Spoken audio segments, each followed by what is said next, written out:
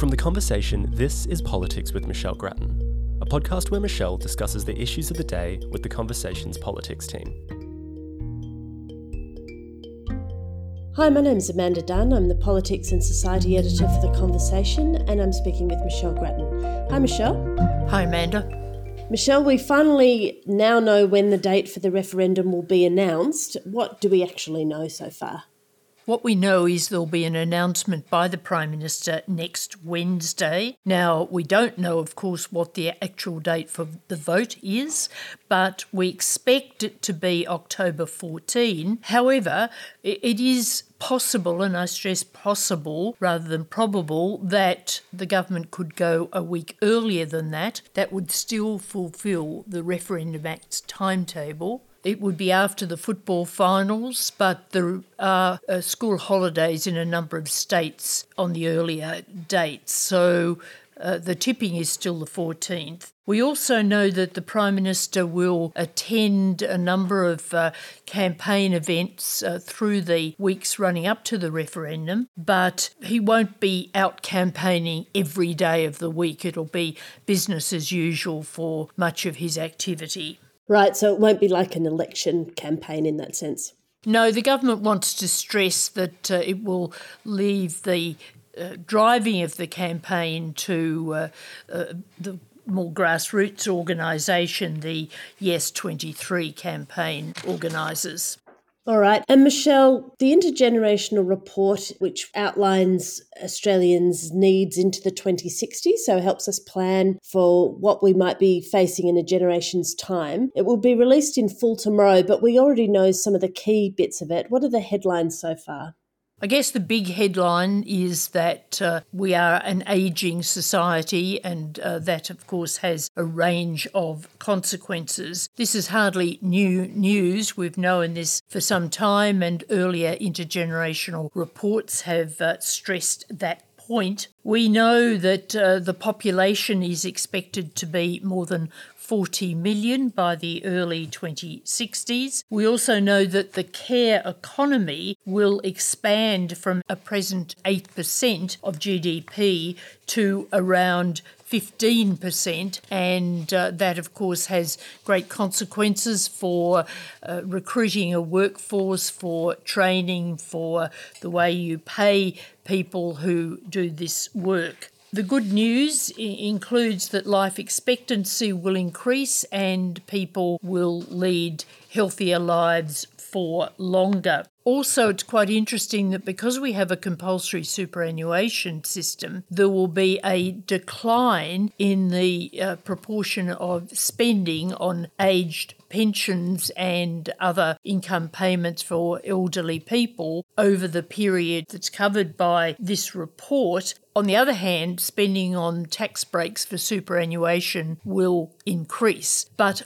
I should make the point that the Intergenerational Report is based on things going on as they are. In other words, it doesn't take into account policy changes by future governments. And of course, there will be many such changes over a 40-year period. So these reports shine a light on the future, but it is a light that is somewhat shaded because it can't anticipate what governments will do over such a long time span. But presumably there's some circularity there in the sense that this document will feed into those policy decisions.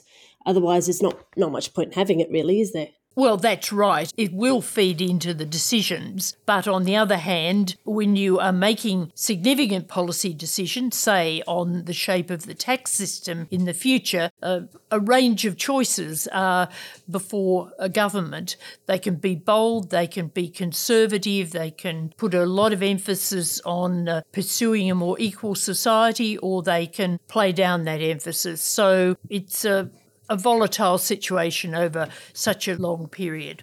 All right, and Michelle, Labor's annual conference took place last week with what turned out to be some fairly muted debate on AUKUS and other issues. As you've pointed out before, these events are highly staged managed these days. Do they still actually serve a purpose? And if they do, what is it? I think it's important, especially in the Labor Party, for the rank and file to feel part of the operation. Now, it is a smaller part than it once was in most respects, although it should be remembered that the rank and file these days does have a big say in the choosing of a Labor leader, where there's a contest, as there was when Labor was thrown out of power and you saw the battle between Bill Shorten and Anthony Albanese. The rank and file has a 50-50 say in the outcome of that, with the federal caucus having also an equal say. But in this case, it was significant, I think, that a lot of work was put into trying to get as much of the rank and file as possible on board for the AUKUS decision. This was very contentious in the branches. A number of party members, a significant number of party members, were critical of AUKUS, and of course some leading figures like Paul Keating were outspoken. So the government did a lot of work in the run-up to this conference, and you could contrast that with the way when in opposition, and this AUKUS announcement came from Scott Morrison, Anthony Albanese jumped on board very quickly and had his front bench and the caucus do the same, because he wanted to remain a small target. So while the conference is not what it was in some former decades, it still has a role, I think, to play. And I think that the delegates to the conference, even though they hadn't really swayed things, as it were, or changed the course of the government, they did leave Brisbane in a relatively benign mood about the government. Yes, and Albanese also stressed that he was looking towards a second Labor term with an election expected in 2025. So I imagine that's a motivating factor behind the unity as well, Michelle. His message was very much, don't rock the boat. We are doing a lot of things. All right, we're not doing quite as much or going quite as fast as some of the more impatient rank and file members might like. But if you frighten the horses too much, well, you won't be there for that long to implement reforms, and the reforms you have implemented will be more able to be destroyed by a subsequent Conservative government. And I think that message was taken on board by the conference, and it didn't rock the boat. Yes. All right. Well, Michelle, thank you very much. It's great to talk with you as always. Thanks, Amanda. Our theme music is by Blue Dot Sessions. You can find more podcasts from The Conversation on our website at theconversation.com.